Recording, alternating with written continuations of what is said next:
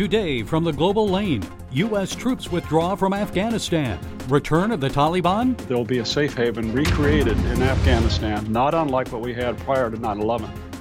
Sudanese demand justice for Darfur and greater religious freedom for Christians. They really do want their fundamental human right. Mask mandates lifted, and now a new COVID threat. How concerned should we be about variants like the Delta variant? We should be very concerned. Teaching civics and history, failing grades for 20 American states. Are you celebrating the 4th or turning your back on the USA? End of an era in Afghanistan. After 20 years, all remaining U.S. troops will be out of the country within days. Security in the country is deteriorating. Some members of the Afghan security forces are laying down their weapons and are returning home. The Taliban reportedly now control 50 of 370 Afghan districts. Is the country heading toward a bloody civil war? Well, here to provide some insights is Major General Jeffrey Schlosser. Mr. Schlosser is former commanding general of the 101st Airborne Division and Regional Command EAS. He's author of the new book, Marathon War, Leadership in Combat in Afghanistan. General Schlosser, it's good to talk with you, sir. So, Marathon War, America's longest, now withdrawal, and a strong Taliban ready to pounce. Are all the gains slipping away? Is Afghanistan heading for disaster? Your thoughts? Gary, first I want to, reassure everybody that's listening that, for 20 years, our daughters, our sons, our men and women from America and our NATO allies prevented another attack on our country like 9/11. So for 2 decades, we've enjoyed some security from being involved in Afghanistan. But as you say, the Taliban are making huge having military success throughout the country. There's no need for them to do any kind of, applying themselves to a negotiated treaty. They're going to take over the country militarily here, and we're going to leave. And that's going to leave, I think, a huge vacuum in the area. And I would say that without trying to be grim, to our listeners, I think that there will be a safe haven recreated in Afghanistan, not unlike what we had prior to 9/11. Well, General, that's not very positive there. You're a 34-year Army veteran. You served in Afghanistan for 15 months. You were the first Global War on Terrorism Planning Director at the Pentagon. So please explain to me how the U.S. goal of eradicating al-Qaeda and its bases in Afghanistan evolved into nation building and fighting the Taliban. How did that happen? Yeah, and Gary, that's a wonderful question that the American people need to understand. We went in there right after immediately 9/11 with a very simple mission: bring al-Qaeda to justice, either through capturing or killing their leadership and the majority of their followers, and then also to get rid of the Taliban, because the Taliban had provided that safe haven. We, by and large, pushed al-Qaeda out of the country, and they went to Pakistan. And eventually, over about another 9 or 10 years, we were able to capture or kill Osama bin Laden and capture or kill most of the al-Qaeda leadership at the time. But that didn't mean they were eliminated. And what we did is we also pushed out the Taliban. So we were relatively successful. But about mid-year of that, mid-decade, we looked around Afghanistan and we said, my gosh, if we don't stay here, this place is just going to roll back to being just another, complete safe haven for terrorism and planning against our country. And so we made that sort of, and I won't call it a fatal step, but we made a decision to move forward in nation building. And it's taken trillions of dollars, a lot of lives, a lot of national treasure in the way what we say, blood from our, young men and women. And that is been fairly unsuccessful. I have to be honest with you, Gary, when we look around, we were unable to recreate Afghanistan and what we wanted it to be, which was, we didn't try to be a democratic country. We didn't think of that or something like America, but we wanted to be a successful country with its own government. And this is proving to be, it's not going to be, we have not had a success. How's that? Well, nearly 2,400 American deaths, 20,000 wounded, many of them limbless or with life-changing, life-altering wounds. Also a big cost in American treasure, more than $2 trillion to wage the 20-year war. So since my generation's war, Vietnam, it seems like the United States wages war, we pay a heavy cost, then we leave without winning. Has Afghanistan been worth it? What we wanted to do was take the fight to their country. If we were going to have a fight against terrorists, we were going to do it where they were rather than have it in our country where we would have civilians involved.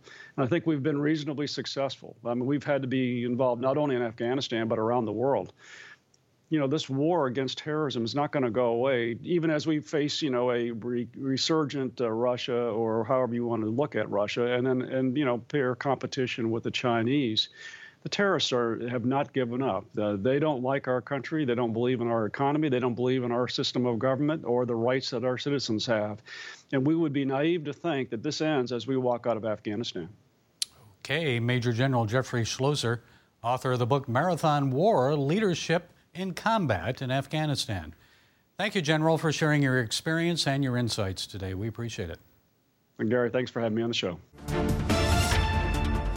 2 years after the ouster of strongman Omar al-Bashir, Christians in Sudan say the interim government isn't doing enough to bring about religious freedom.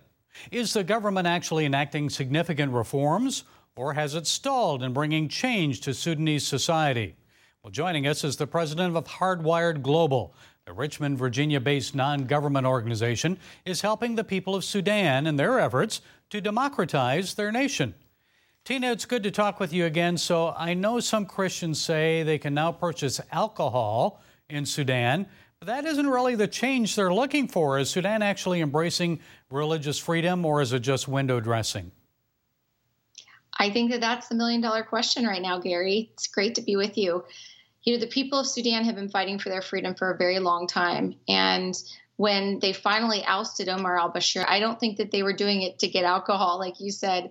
I think they really do want their fundamental human rights protected in a constitution. And I think it's time to really ensure that all of those aspects of basic human rights are in the Constitution and that they're institutionalized across the society for the people. And the United States lifted sanctions and the state sponsor of terrorism designation against Sudan last year. So what other reforms do the U.S. and Western nations want to see Sudan enact? Well, they did. And we saw right around that time that Sudan said that they would guarantee religious freedom in their new constitution. But there are still so many institutional changes that we need to see happen. As you know, that the ICC and Sudan agreed to send some of the indicted war criminals from the genocide in Darfur over to the ICC to be prosecuted. I think Omar al-Bashir obviously needs to be at the top of that list, since he was the first person ever, convicted of genocide. The United States even helped declare genocide against what was happening there many years ago, recognizing it. So I think that institutionally we need to see the people that Bashir was surrounded by really moved out of power, so that the military class isn't the one still operating the country from behind the scenes. Yes, we saw large crowds in Darfur as a ICC investigator prosecutor visited there. They want justice. They want to see Omar al-Bashir pay. And I've got to ask about the world's youngest nation, South Sudan, now celebrating 10 years of independence. There's been a lot of fighting and division in South Sudan since then. They've experienced recent flooding, a drought, myriad of problems. So how close is South Sudan to unifying and finally accepting a new constitution, Tina? Well, I'd like to say that they were close, but I don't think that they are. They've been pushing it off for at least 2 or 3 years now. My organization, Hardwired, has been very active in helping train the parliamentarians and other key leaders throughout the government to understand what does it mean to have a constitutional government, a government established by the people for the people, where it protects the rights of the people? How do you serve your constituents? How do you educate your constituents on what their rights are? We've seen the United Nations in there for over 3 decades, and still the people are ignorant of what their rights are. So clearly it's time for the people of South Sudan to really understand what it means to have freedom and to sustain it through a governing body that protects those freedoms. And that's what I've been working for the past 2 years in South Sudan, and will continue to work for this year, to have a peaceful transition of power next year with elections. I think they're supposed to take place in the winter this coming year, but it keeps getting pushed back. So we are hoping and we are preparing for that. And really, until the people are prepared, I don't know what good an election would be. Okay, Tina Ramirez, president of Hardwired Global. Thank you, Tina, for joining us. Thank you, Gary. Mask mandates. While most U.S. states are lifting mask requirements for people who are vaccinated, most airlines are keeping them in place. On several occasions, that's led to rage and the arrest of passengers. So is it time to drop the mandates and go back to our previous maskless lives? Well, here to weigh in is Dr. Salvatore Giorgiani.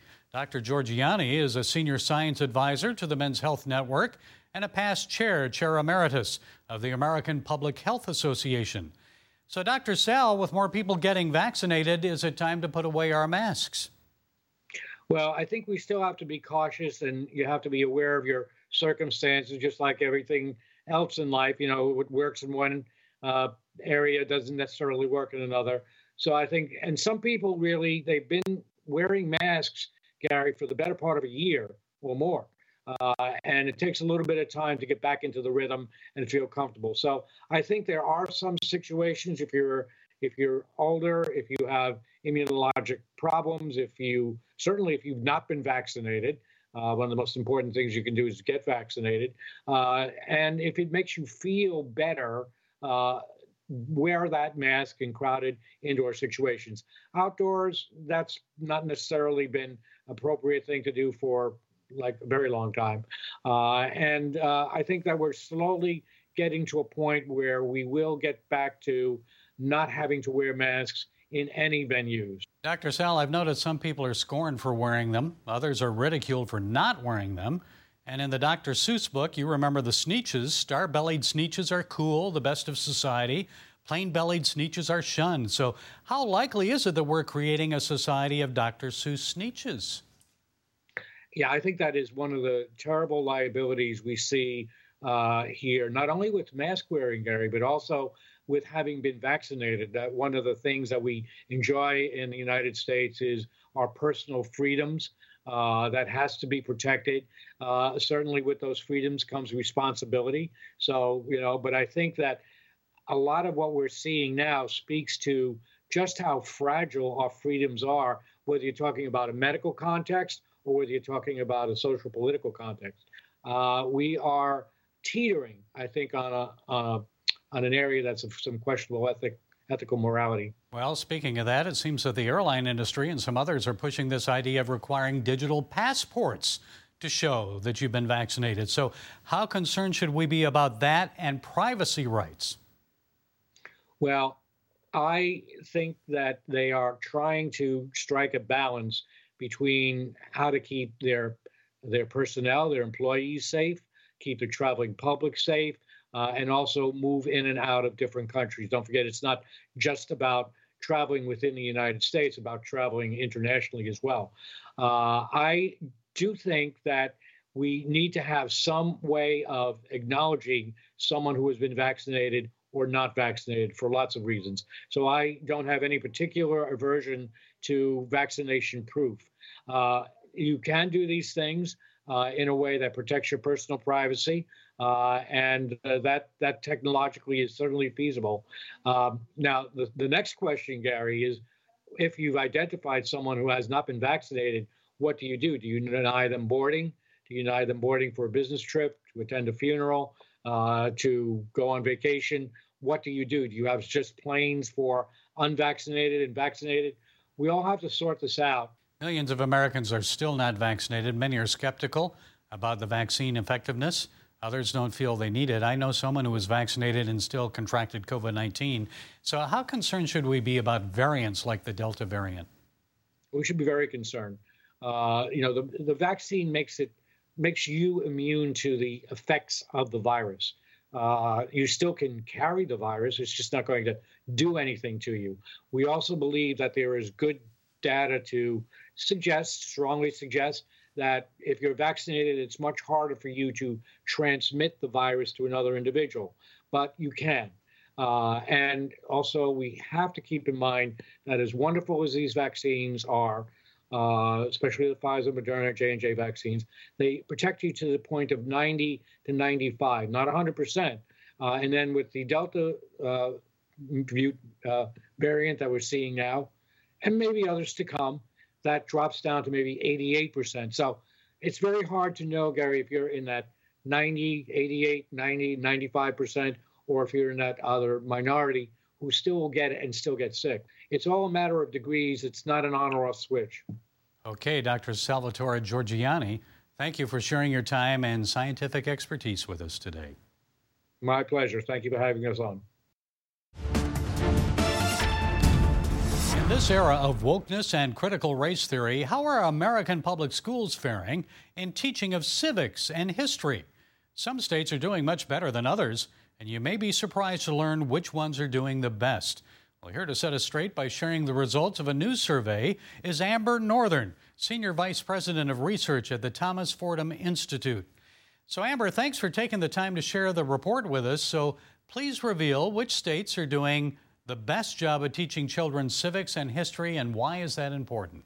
Yeah, it's kind of surprising. It is Alabama, California, Massachusetts, Tennessee, and the District of Columbia, which, you know, are all both political stripes. Those are red and blue states, which we were kind of surprised to see that. But just those 5 states and jurisdictions across the country, we only had 5 A's, which is a little depressing. We want to see many more A's across the country.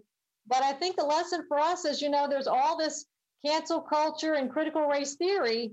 But no matter your politics, if you're a state that really cares about getting this right, about being factual and about not biasing the teaching, you can have folks of all political stripes come together and actually write good standards in civics and history. It can be done. And which states were at the bottom of your list? Did any receive failing grades, Amber? 20 F's. I won't name all 20. But Vermont was in that bucket, and North Carolina was scoring pretty low. Alaska was pretty low. So 20 F's in both civics and history. That's way too many. And then we had, you know, obviously the rest of the states are falling in the middle in the B and